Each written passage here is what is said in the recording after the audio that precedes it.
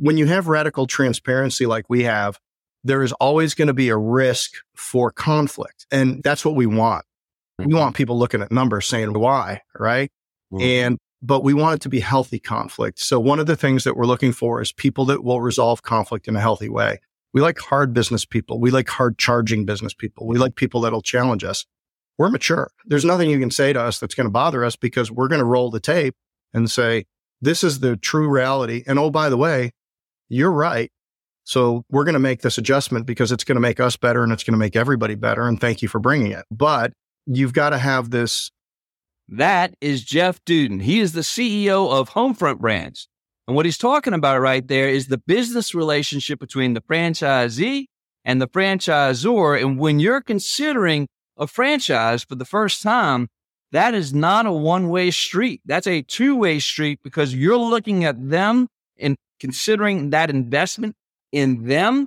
They're also considering an investment in you, in their time, in their effort, in their energy to make sure you all can work together, have that transparent relationship, because this is a long-term relationship to build to get through the good times and the challenging times, because those times do come like any other business on planet Earth. Now, you're listening to the CloseTheDeal.com podcast. I'm your host, Yul Smith, and we're talking with entrepreneurs and franchisors.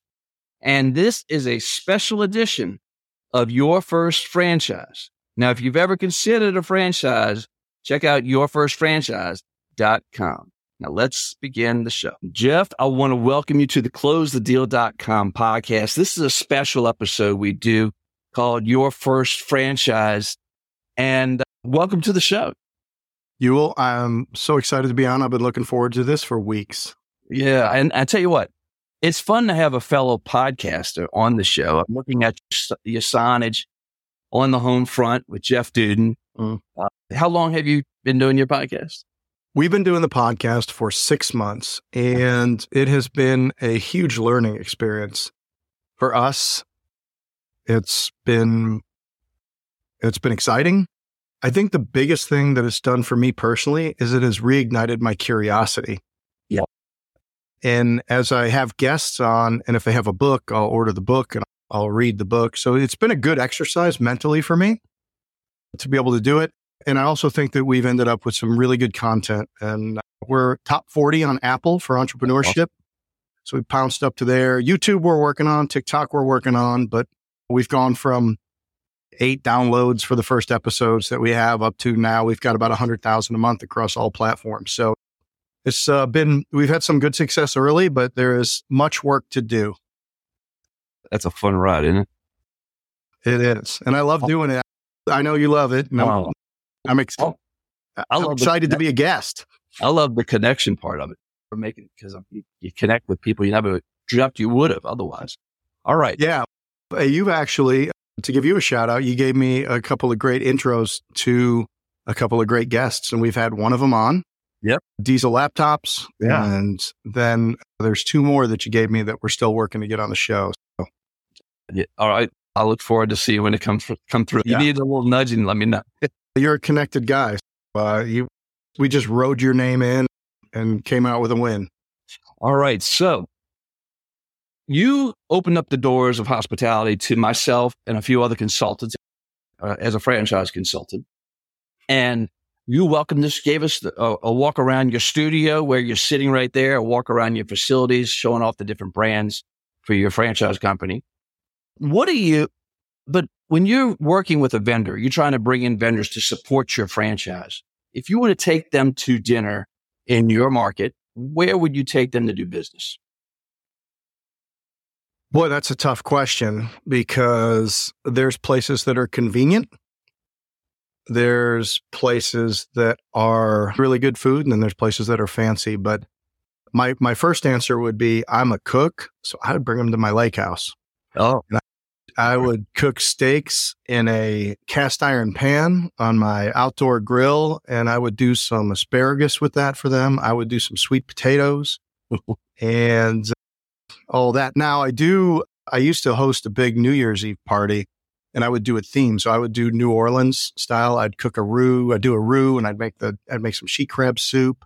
and all of that. So I just love to cook. But we do have a restaurant group here that's really good, and everything that they do is called Duckworth's group. And there's a place downtown. It used to be like a speakeasy, and it's down in the basement, and it's called The Cellar. And it is The Cellar at Duckworth's. It's in Uptown Charlotte. And that is when I have a go-to guest coming in from overseas or from out of town and I want to impress them, I take it to The Cellar. There you go. That's what I was getting to. That's, you know what? I love the hospitality part because you get it. You did it for us, for all of the franchise guests. You all did a nice showing for us, all the great food, and of course the tour. All right. Well, it's different when you bring somebody into your home. Yes, it is. And you serve them. It's taken it from a business dinner to a relationship. It says, I trust you to come into my house. I'm willing to be vulnerable and cook for you. And you can't do it for a huge party, right? But we do, anytime we get an opportunity to have people into the house for an event, we do it. All right. So my favorite question to ask people, I love talking about food, but my favorite question to ask people is, what are you grateful from the past? Who or what are you grateful from the past that helped you get you where you are today? Because you say this is part of your mantra. Everybody has to have an adventure in their life, and you have had quite an adventure. So who or what influenced you along that adventure? First of all, I'm a big family guy, so I'm thankful for my family because they provide me purpose to do what I do and to get up every day and try to be my best, hold myself accountable to some sort of a standard, which we all fail sometimes. And really, there have been so many people along the way that at every level have either bought into what you're doing, or maybe the opportunity to meet somebody that's ahead of you that can give you some guidance and give you some perspective and are willing to actually help you. And I had this conversation the other day. I've been in business a long time. I started the restoration business back in the mid 90s, and I grew that for 24 years and ultimately had it franchised and sold it. And anytime that there was a challenge in the business, and sometimes you're in debt and you've got to make something happen, and you're looking at the bank and you've got to, you and your wife have to sign that paper that says, if you don't pay back this loan, the house is on the line, and you're signing guarantees and stuff. And whenever I've gotten to those situations, I really looked around the room at the people that were around us. And I said, am I willing to bet my house? Am I willing to bet my retirement, my kids' potential college education on this group of people? Do I believe that when it gets tough, that we're all going to pull together and pull on the oars in the same direction? And for me, the answer has been yes from those people. And so when people help you in that way and they commit to what you're doing and what you're building, then you have an obligation back to those people to do the very best that you can for them, to give them education, give them experiences, give them opportunities, and all of those things. So really, I'm a people guy. There's all kinds of different CEOs. There's marketing CEOs, there's finance CEOs, and I'm a people guy. And I think that's why franchising for me is such a good fit, because we're not a group of 2,000 employees.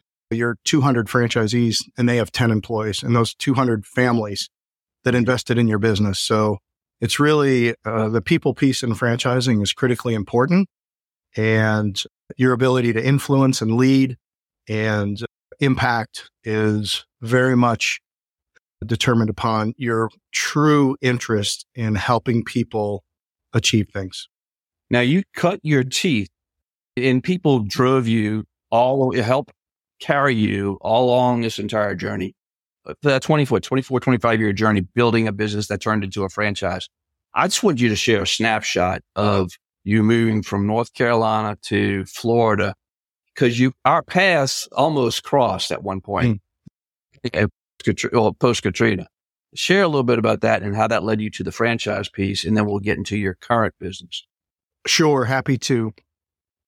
I was a high school athlete, ended up after a couple of different colleges, getting a football scholarship out to a little school on top of a mountain in Boone, North Carolina called Appalachian State University. I came out there from Chicago, so a little culture shock for everybody involved, but it was great. And when I was there, played football, started the painting business, and that was a very successful entrepreneurial experience for us doing student housing apartment lease changes. A buddy called me after I graduated who used to paint for me and said, "Hey, this hurricane hit South Florida. I'm working for a company." I hadn't taken a job. We were still running the painting business. I had a girlfriend at the time. I was waiting for her to graduate. So I went down there, cut my teeth in South Florida in 1992 and 93, helping the people of South Florida recover from Hurricane Andrew. Moved up to Orlando, started my own business with 3 partners, back up to North Carolina in 95. We grew that to be a national / a little bit international restoration and remediation company, and ultimately franchised that business originally in 2006, where we sold off our company stores in 2006, 7, and 8 under a franchise model, franchised it to the public in 2009, and ended up selling the business January 1st, 2019 with 240 locations in 37 states. Wow. And then and I know some things influenced you. I know as you were growing the business, you went to the franchise model because you were running yourself ragged, trying to be there for your family. And that was a way to solve that problem so you could grow the business, scale the business that way. Yeah, I had a moment, and I'd responded to Katrina in 2005, and I was driving home in the middle of the night. I had 3 young children at the time, and I was missing my son's first football season. And it was just this epiphany that said, I was a guy that went to 3 colleges, and I got a very good 4-year degree in 5.5 years. I wasn't disciplined early in my life, and I realized that maybe history would repeat itself if I was never home, and who knew what would happen to my family. And I was increasingly on the road. We were doing jobs in Hawaii and California and Canada and the Caribbean. So anytime anything goes wrong on a job, or even when it's going, part of leadership is accessibility and showing up. So you have to show up on these sites. So I was doing that. So I just had this epiphany. I had been working on a franchise model since 2000, and lack of focus. This is a Jerry Seinfeld. Lack of focus leads to a lack of greatness. And we were doing the business, but we were never able to focus on building the franchise company because we were so busy running our business. So I decided to sell our company stores under that franchise model in 2006, 7, and 8, in the middle of the night, driving home through Atlanta to try to get to my son's football game. And Katrina was the tipping point, it sounds like, for that. Now, and you said you cruised down the New Orleans area because that's where our past. I was rebuilding an industry in the seafood industry. We had lost all of our Louisiana people. What happened in New Orleans, I tell people, was rough. I tell what happened to our fishing communities was brutal. We lost 3 of the largest fishing docks in the United States between Katrina and Rita, and billions in lost sales. So we had to rebuild all that. Right. In the meantime, you're helping rebuild communities in our backyards. Right. And it took a village. It took everybody coming in to help, and that is much appreciated. So now you sell the business. What year was it you sold the business? 2019. 2019. So how long was it till after you sold the business that I got to get back in business? What was the original plan? Was the plan to say I'm going to take a year off at 5 years, or did you say I can't do this? I got to get back? Look, my advice to entrepreneurs is you're never in a room that's big enough. And late in my career, I was a Vistage member, and then I joined a group called YPO. And when I got into YPO, and I realized that nearly everybody in there had sold the business, right? And I started thinking about, I'm going to be 50 soon. And if I want to do something again, I've given 25 years to this industry. I've probably learned, it's not that I was bored with it. It's just, I had done everything that I could do in it. And so I looked around and I said, I can sell the business. So I sold the business at 50.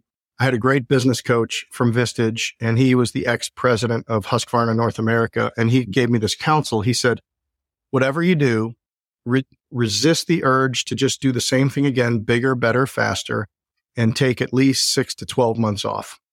So as a result of that advice, I took 3 days off and then I started building businesses again. But I took really an investor's posture.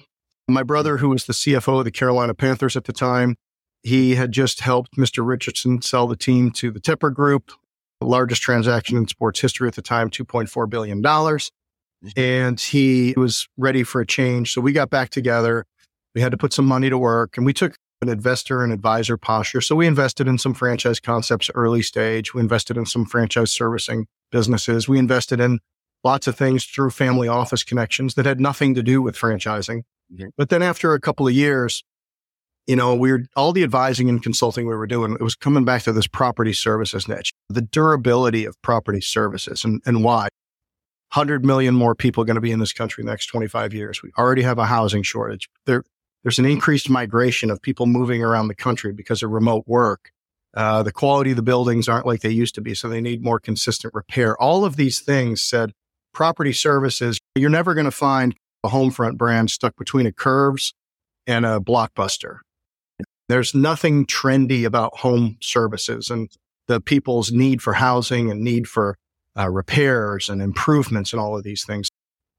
We had the vision. We asked ourselves, if we could create the most responsible franchise platform that we could possibly imagine, what would that look like? Everything from people to enterprise level technology solutions to intelligent territory design to enterprise level customer acquisition and conversion to learning management systems. And we just really identified if we were a successful multi-billion-dollar brand, what were the types of people, processes, technologies, and centers of excellence that would exist inside of an organization like that? And because I've been in the franchise industry, participating in the IFA, literally speaking to hundreds of brands over the 3-year period after I sold the business through my activities in a franchise sales organization and other things, like I had a really good view of what that would look like if you could just wave a magic wand. Now, the question is, would you have the courage to build all of that and invest in all of that and assemble the team and have the team assemble the infrastructure and the platform before you started bringing franchise owners on in a large way? Because the reality of it is most franchise systems start real slow from a founder. And then what happens is as they accelerate and they start having success over years with franchising, they outgrow their systems and then they put their franchisees through pretty material switching costs. And so we would have to, if we were going to really do this, we were going to have the courage to do everything we said we were going to do and do it before this. We had this huge bolus of brands coming on or franchisees coming on. And we also would need to go out and acquire to be able to afford it. You couldn't do it with one brand. So we had that vision. We committed to it. And from November 2021 to really July 2022, we went out and we acquired 6 franchise brands, all of them very early stage, but as a franchisor, but had a long history as an operating business with good presidents and founders and high average unit volume and high sales. And we put them into this platform that we migrated them onto all of these systems that we were building. And then only then at the end of that year, which is about 12 months ago right now, did we go to market and start adding franchise owners into the platform. Wow. And all that is under the Homefront brand.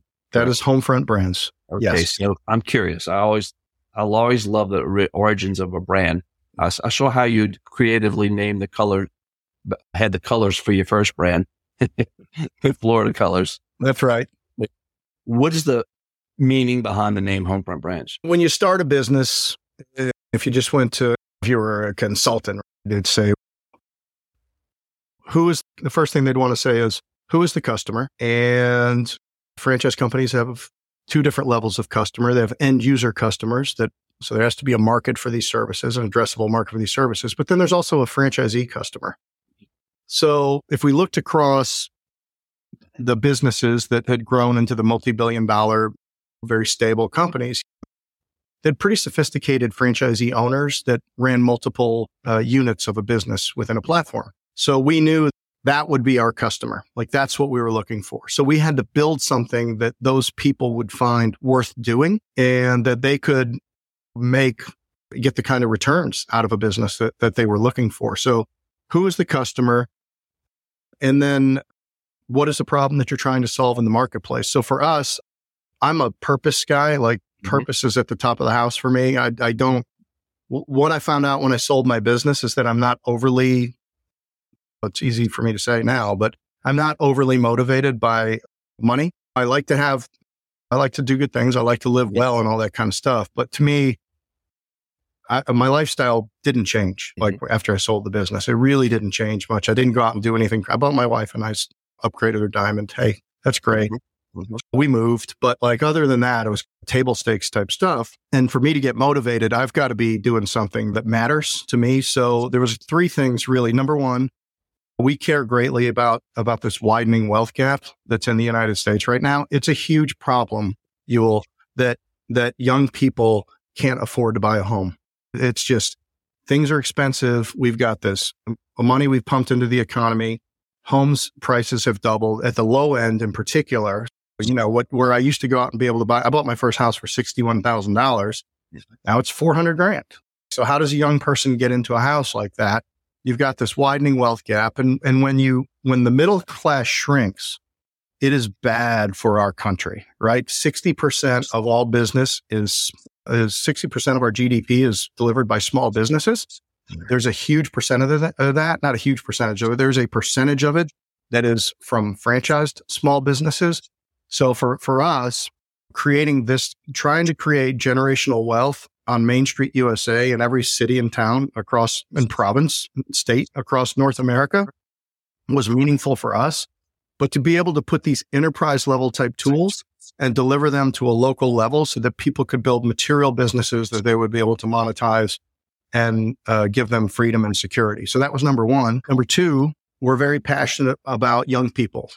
When I came off the road and I started the franchise business, I wasn't traveling as much.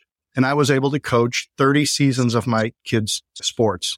And that was everything from soccer to baseball to basketball to football. It didn't really matter. By the way, anybody out there, if there's an opportunity for you to coach, just say yes. I don't care if you don't know what you're doing. I've got another book called Hey Coach. Read that. It'll tell you how to do it. And in doing that, getting to speak into these kids' lives and getting to coach them and building these little teams over a 4-month period is not that different than helping a franchise owner build a small team to start a business. So I could draw the similarities there. And we're very concerned about children. The way that manifests in Homefront Brands is we've just partnered with Carson Scholars, and Candy Carson's company. It's a 30-year-old charity. And we just launched it at conference. Dr. Carson was there presenting on the Zoom with us there, announcing the partnership. And we're going to be building reading rooms in schools in partnership with Carson Scholars.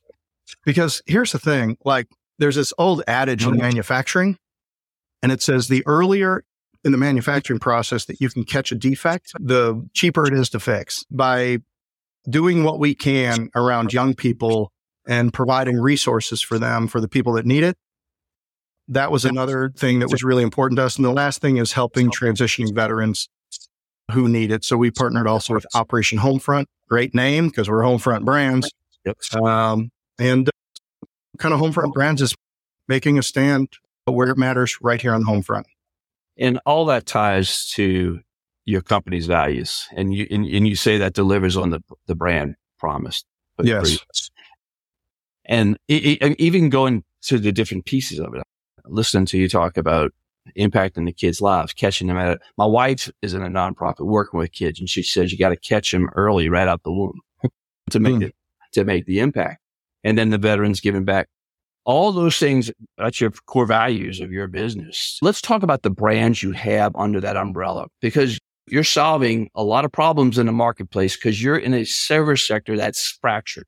So you're bringing systems and processes and branding, marketing, all the tools that a potential franchise candidate needs. Let's just run down the brands that you offer, just a high level of that. Well, we've got 6 total. We've got 4 that I'll speak about because those are the ones that are really moving for us. And by moving, I'll tell you that November of 22, we had roughly 15 16, 17 franchisees with the brands that we acquired. And that includes the founder locations. And we will finish this year with 175 franchise owners operating almost 500 territories. That's awesome. And I don't know this to be factually correct, but when I looked at other property service platforms and they put their quarterly numbers out there, we appear to be the fastest or one of the fastest property service platforms growing in North America. So we're in that amount of time, we have grown to 33 states, Wow, 9 Canadian provinces, 175 owners, again, operating in going to be about 476 territories or something like that. So imagine, we've gone from 9 employees 2 years ago to 28 at the end of last year to 60 now. And we're launching 70 businesses with these incredible franchise partners just in Q4 alone. So it's not playing checkers. It's not playing chess. It's playing that 3-dimensional chess they used to play on Star Trek, right? But we've got some of the best talent. We ran out and got some of the best talented leaders in the industry who have worked at and built multi-billion-dollar, multi-brand franchise platforms. It's challenging and it's exciting. And we just pulled off an incredible conference just this week here in Charlotte, North Carolina. those 4 brands. So Temporary Wall Systems is a brand where it's a rental business where we provide rentable, high-end containment walls that are used when there's been an event or construction or something going on. A lot of times in airports, medical facilities, retail locations, malls, anytime that you want a high-end, easy to install, sustainable product, because if you build sheetrock walls, it takes you 2 or 3 days to build them, to paint them, to sheetrock them and all that. And then you tear it down and it fills up landfills. Ours go up in a matter of hours and then you tear them down. The people don't have to own the inventory because we own the inventory. We rent it to them. They call us. We're out there right away, moving around and do whatever. So that's Temporary Wall Systems. Top Rail Fence is another one, having great success in a relatively fragmented industry, very, very high average unit volumes in that business, very fast revenue ramps in that business. So our Top Rail Fence products or business is going well. And it's all kinds of agricultural, residential, commercial, any kind of fencing that you need is what Top Rail Fence will provide. The third one is something called the Designery, which is a very cool concept. So small retail footprint, very small, 800 to 1,200 square feet. It's like an Apple store in there with big monitors. And then on the walls is all different. It's cabinets for kitchens, baths, closets. So basically you can go in there and you can look, see, and feel the product. And then you can get connected with a designer. But what's cool about that is we also have what's called teledesign. So we have franchise owners that are doing revenue and a lot of revenue before they even get their store finished and open. Because we're doing, as a function of our sales center, which is part of our enterprise level customer acquisition support, we have teledesigners that can engage with customers and do their design. And then, so that's really cool. And then we have an exterior house washing, window cleaning, gutter cleaning business called Window Hero. All right. No small feat pulling this off. It's few decades of experience, pulling in people with decades and decades upon experience. What's the biggest challenge you face doing this, or you have faced doing this? And it's also creates the opportunities because you're tackling something that's not easy to do. Yeah, it's interesting. That question gives me a little bit of pause because it could have gone so much worse in so many ways. But what I will tell you is, and it's not just for Homefront brands, but it's for everybody in the industry, it's marketing. And now it's not our standard marketing plans. It's not the fundamental things that get done. It's mainly online paid stuff. I've talked to the industry leading marketing company that does it for many large franchise platforms. They also do it in the law space and the dental space. I've talked to other chief marketing officers at the other multi-billion-dollar platform. We're not one, but multi-billion-dollar property platform. So the sense of what happened is everybody incorporated these AI tools. And as a result of that, could create a lot of content fast. And that really, so the content you would create that would drive your SEO or your ads that you would place and that would drive your pay-per-click and these types of things there was just the search engines, all of a sudden, they're getting all of this new and excessive type content, and they're trying to sort it and say, is it real? Is that an AI? Is that what it is? And across the industry, it drove up cost per lead, and it really impacted the normal and things like that. Like the Panda thing, 2014. There's things that happen in online marketing and digital marketing that everything's going along smooth, and then some change comes out and it gets tacky for a little bit while until everybody figures out how to do it.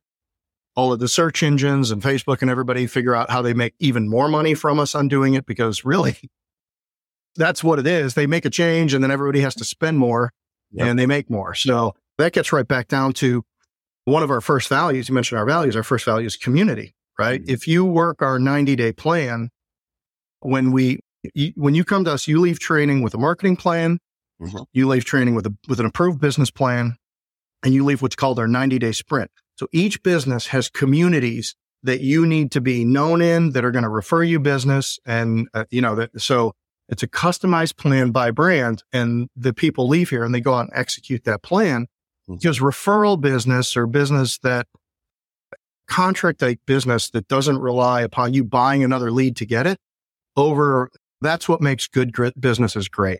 So there's still people that want a human connection, and there are so many places to go for all of our brands to get work, and you just got to go out and you got to do the work. Back in the day, it used to be like that was the business plan, and then the digital stuff was secondary. Well, we've gotten to where the digital stuff is now, a lot of people look at it as primary, and it's definitely important. It's only a portion of a comprehensive customer acquisition strategy. But marketing this year has been a challenge for all of us in the industry.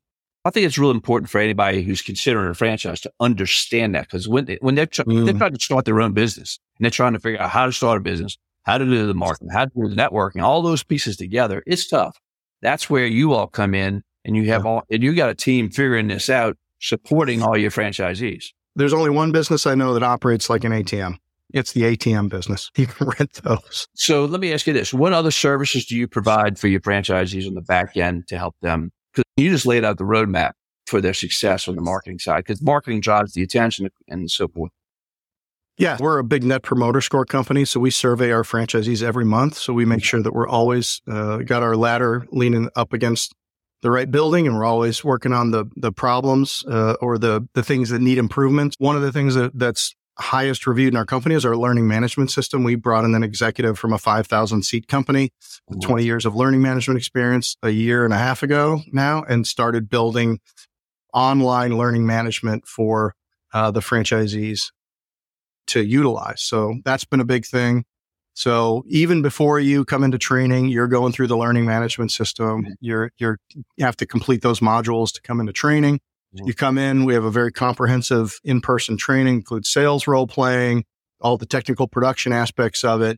And then when you leave with a marketing plan, we're standing up your local websites. So then the marketing, the lead generation, the 90-day plan, accountability coaching to that 90-day plan, also getting you in peer groups, working together with connecting you with other franchisees that might want to give you some encouragement and answer some questions from peer perspective. And then an ongoing perspective, we have a lot of stuff that's centralized. So all of that runs into a sales center, which then gets translated into an enterprise level solution. So we do inbound call answering, appointment booking. We do outbound calling. We do national account management inside of our call center. So soliciting national accounts for our businesses, and then also kicking the jobs out there.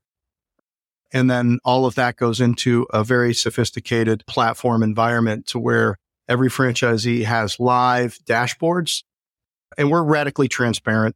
If you don't want all of the franchisees in your brand to see every number about your business, including 16 KPIs, sales closing percentages, return on all of these types of things, then we're probably not right for you, because continuous improvement, it is absolutely required that you are looking at truthful data, not anecdotal things, right?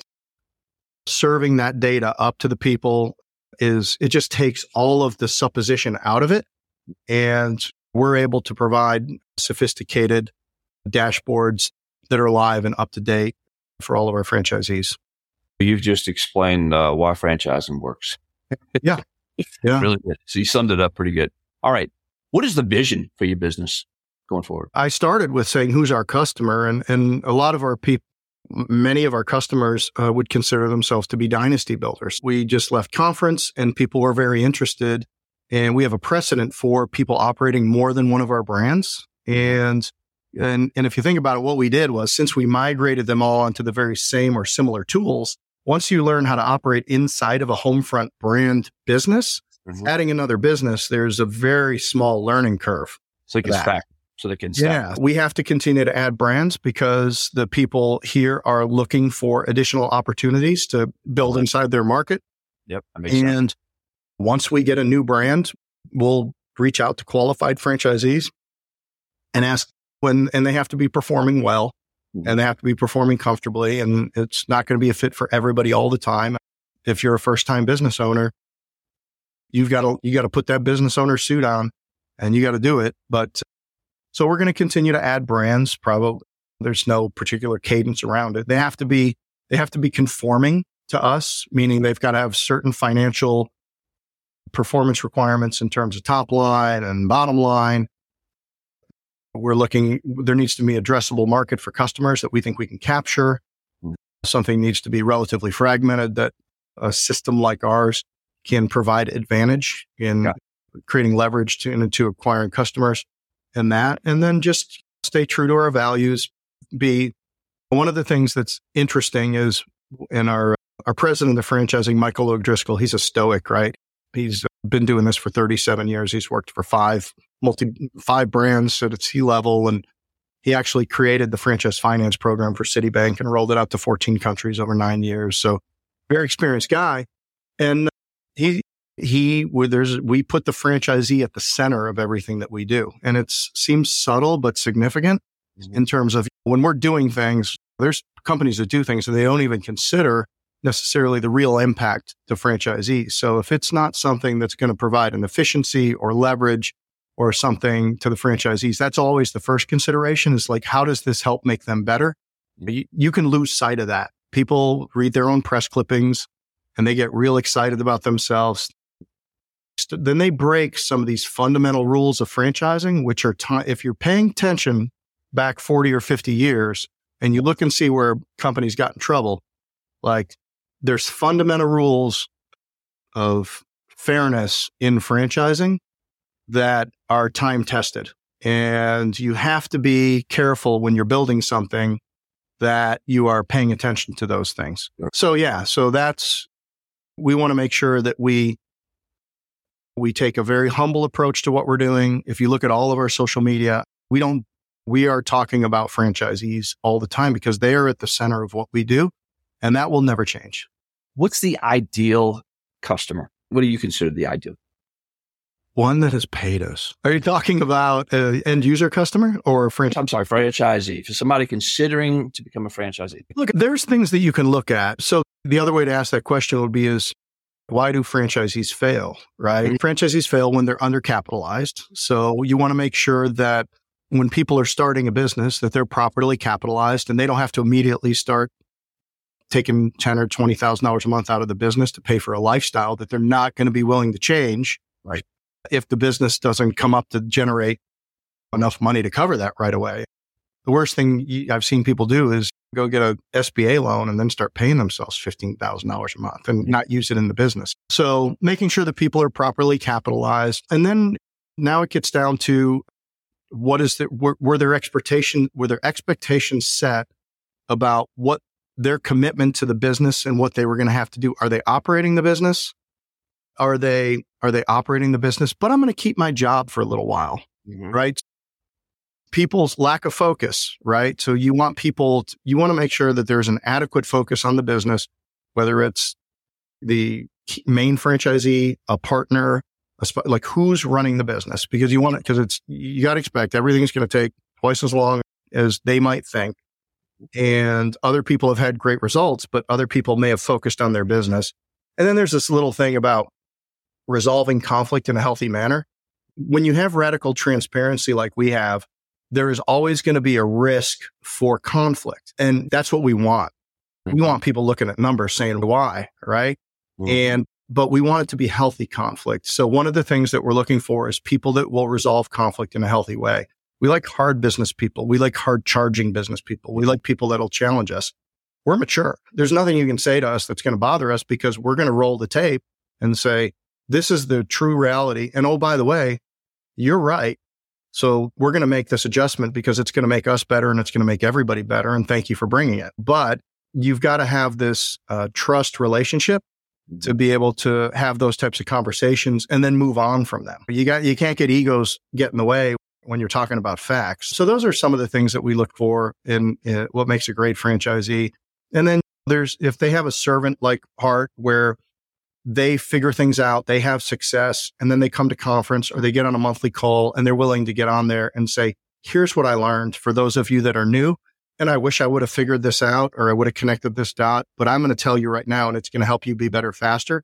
People that truly want to be part of building the tribe, it always comes back to them in the best ways. We coach our franchisees to hunt in packs. We coach them to help one another, and that a rising tide lifts all boats. All right. One parting word of advice. What's the one thing you share with somebody to reach their potential in the franchise business so they can realize the possibilities of what's out there for them? Nothing is all good or all bad, and anything left alone always goes from bad to worse. First rule of football, pay attention. First rule of business, pay attention.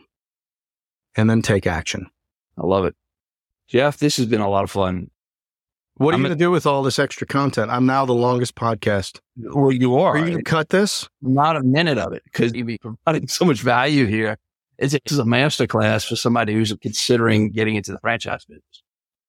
The call to action, I want to thank you for being here, but the call to action is for me to invite anybody who's interested in any of your brands to come reach out to me at yourfirstfranchise.com, hit the contact us button, or DM me on LinkedIn, and I'll get in touch with you.